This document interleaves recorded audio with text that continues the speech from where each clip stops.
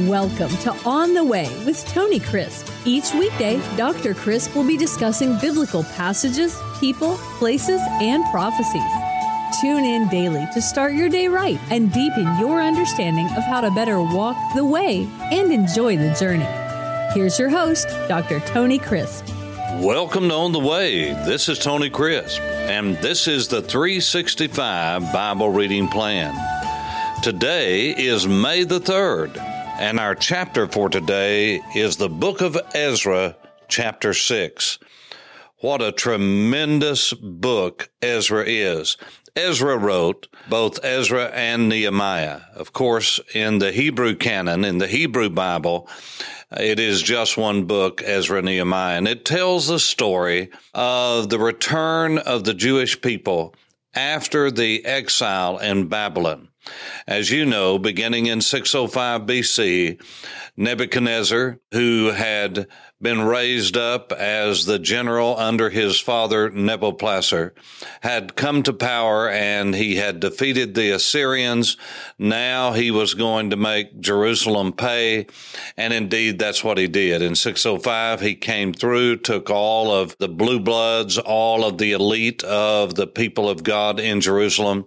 That is when Daniel, Hananiah, Azariah, Mishael were taken away. It was not just those four, but a lot more that were taken to Babylon. And because that's what the Babylonians did, unlike the Assyrians who would decimate a people, bring in people, take some away, mix them all up. The idea of the Babylonians were to take them to their city, make them slaves, make them a part of their kingdom so they could watch over them, and to leave behind what we would call the scrubs, the offscouring of humanity from their standpoint, and would have someone to rule over them that they could get tribute from them. So all of that had taken place in 605 BC, 597 BC, 596, and then in 586, the beautiful temple that Solomon had built that had been the worship center since the days of Solomon was now destroyed. The people were in captivity for 70 years. They were without a worship center.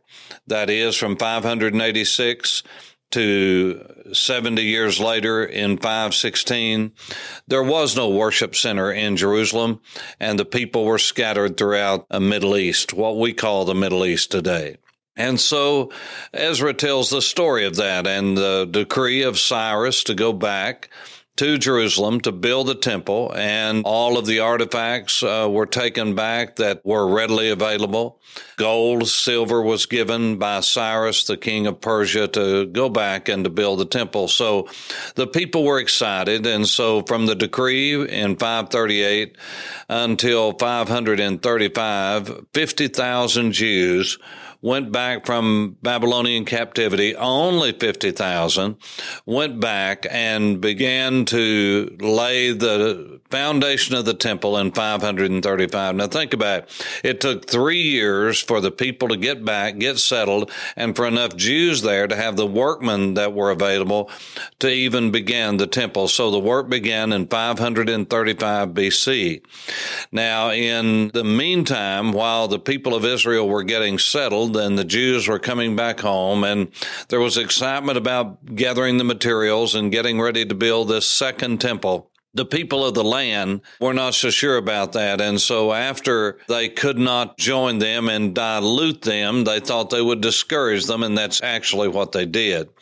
They took letters and sent to the king and said, a lot is going on back here in Jerusalem. These are rebellious people, and they are building a temple, and they're going to not pay tribute once they get established. And you know this was a rebellious city. So sure enough, the archives were searched, and when the king searched the archives, they saw that Israel had been a great kingdom. And the implication was it could be a great kingdom again and rival even Persia. And so the work was stopped. And so after a year of laying the foundation in 534 BC, the work was stopped. And it was stopped for 14 years. And the people, once the work was stopped, they just quit altogether with the Lord's work and began to build their own houses and began to build their own kingdom. And they, in essence, forgot about the kingdom of God.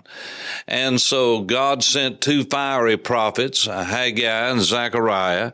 They began to call the people back to building the temple. Now, all of this you can read in chapter 3, chapter 4 of the book of Ezra. And when you come to chapter 5, the people at the preaching and teaching of Haggai and Zechariah, they began to build the temple again after 14 years of rest. And chapter 5 of Ezra says, then the prophet Haggai and Zechariah, the son of Iddo, prophets, prophesied to the Jews who were in Judah and Jerusalem in the name of the God of Israel who was over them.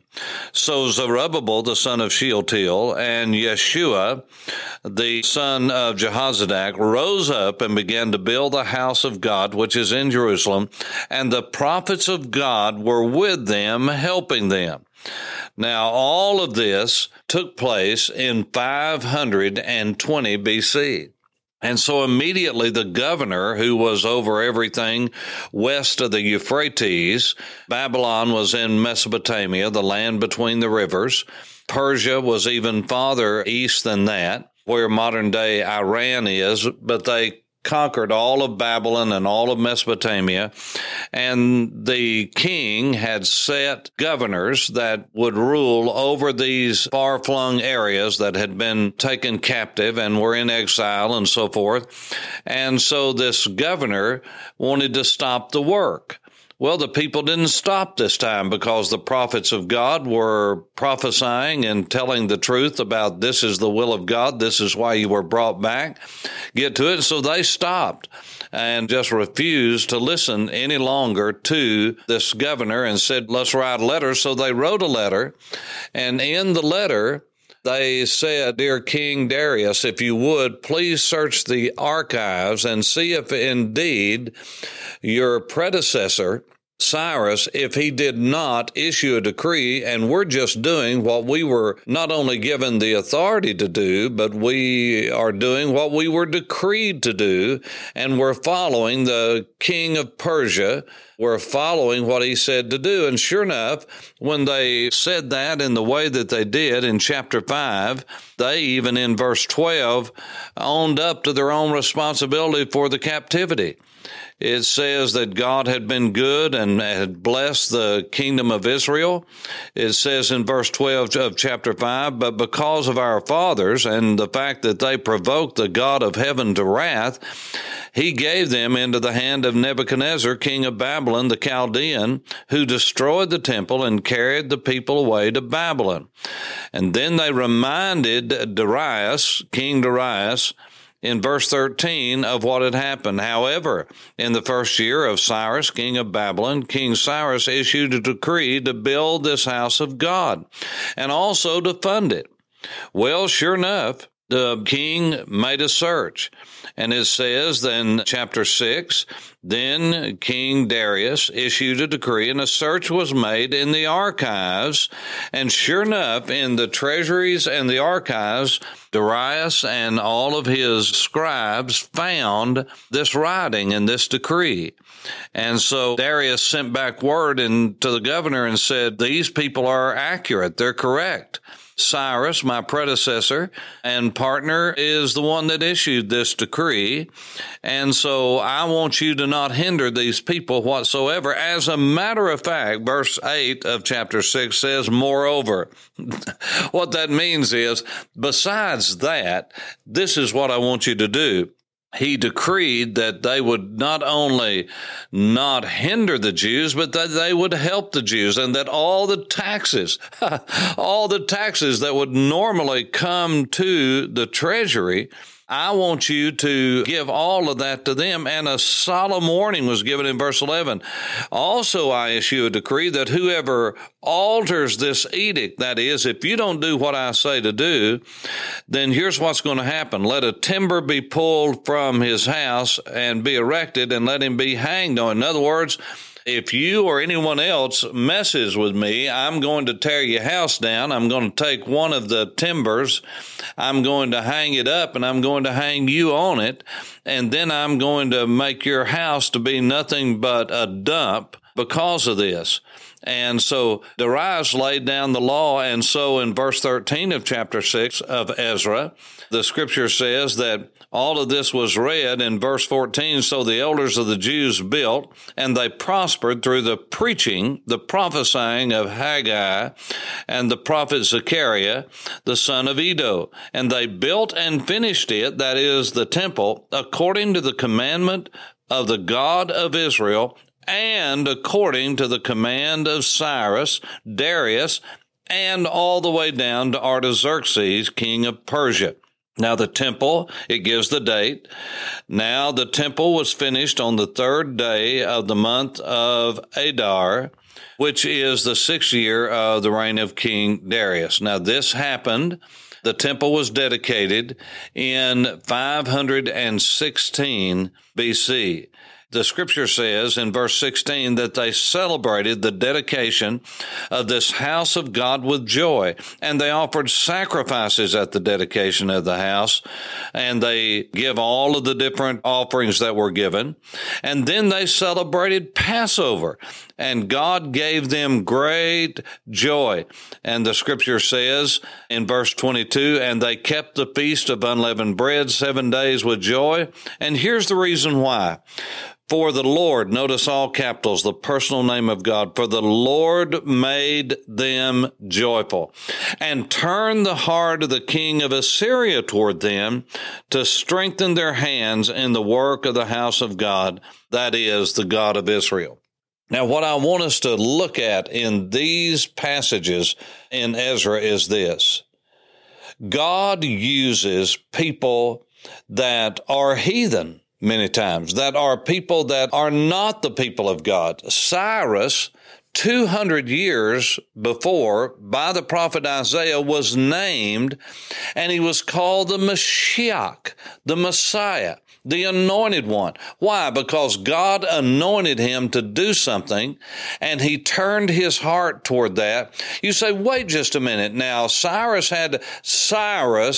was a pawn of the living God. He was an instrument of the living God. He was a tool of the living God.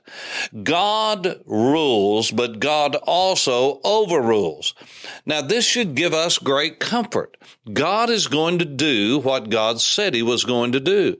And no heathen king, no president, no prime minister, no premier, no one who is a totalitarian dictator is going to have the final say on this earth. God has the final say.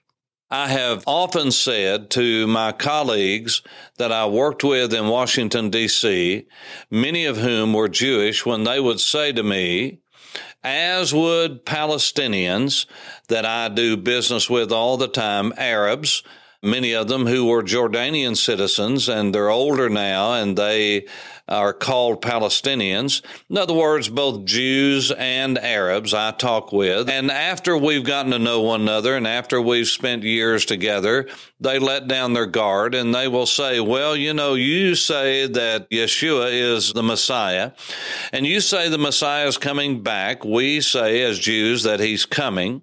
When he comes back, whose side is he going to take in this conflict?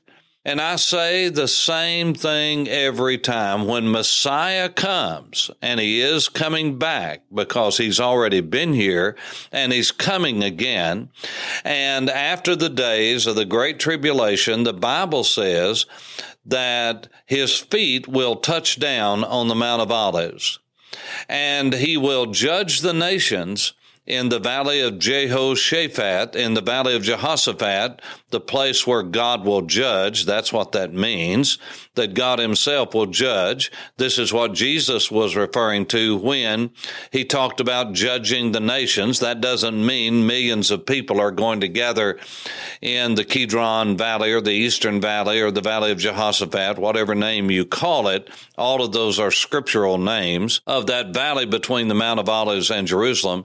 Jesus said he will judge the nations there. I believe the leaders will be judged there because they represent the nations, whether we like it or not. And those nations will be judged according to how they treated God's people, particularly and specifically Israel, during the graze of the Thlipsis Megale, the great crushing, what we call the Great Tribulation. Now, the prophet Zechariah says Messiah's feet will touch down and he will rule. He will take over Jerusalem and he will rule the earth. And Isaiah gives that in great detail and living color.